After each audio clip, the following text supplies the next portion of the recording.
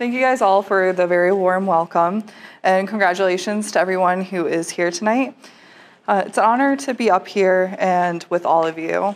If 4 years ago you told me that I would be here tonight, I would say, wow, so the pandemic does end. And my second thought would be, I know I couldn't have done it on my own. I came here from Connecticut not knowing what would be coming my way, just as most of you also have. Looking out amongst the crowd, I see a lot of my peers, but also people I would consider my friends.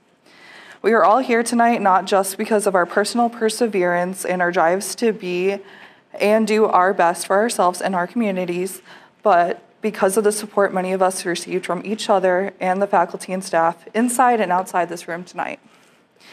It wasn't long after starting my freshman year, I knew that whether or not I needed help with the coursework or whatever end of the world emergency was happening, I had people I could turn to.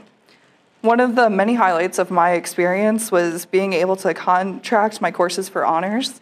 And I'd like to thank Dr. Belcher for letting me contract pretty much every single one of his courses. I know that couldn't have been, the most enjoyable part of his semester. Here in the College of Arts and Sciences, everyone is eager to push and support you to achieve your full potential and will foster your curiosity beyond the coursework. One of the great slogans is let curiosity move you, and I think that many of us here who are sitting here do let that kind of push us and help us explore the world. Just a few months ago, I was representing Cass at a Red Letter Day, talking about how I needed to sit down and actually fill out my applications for graduate school. That evening, Nicholas Gordon, who is sitting right over there, sent me an email with Trina Kress, a Cass career coach, CC'd, so I'd actually have to do my resume and get it reviewed and actually start applying to graduate schools, so thank you for that. And I'd like to thank the amazing faculty and staff for being here and for all of us. Many people being celebrated tonight have accomplished and been a part of great things in and out of the classroom. We all have something in common. You let curiosity move you. And the reason we're all sitting here is because we stepped out of our comfort zones and took a chance into the unknown. Something that some of you guys may know is I am from Connecticut, as I mentioned before, but I had never been to the Midwest, not even Chicago, before my new student enrollment day.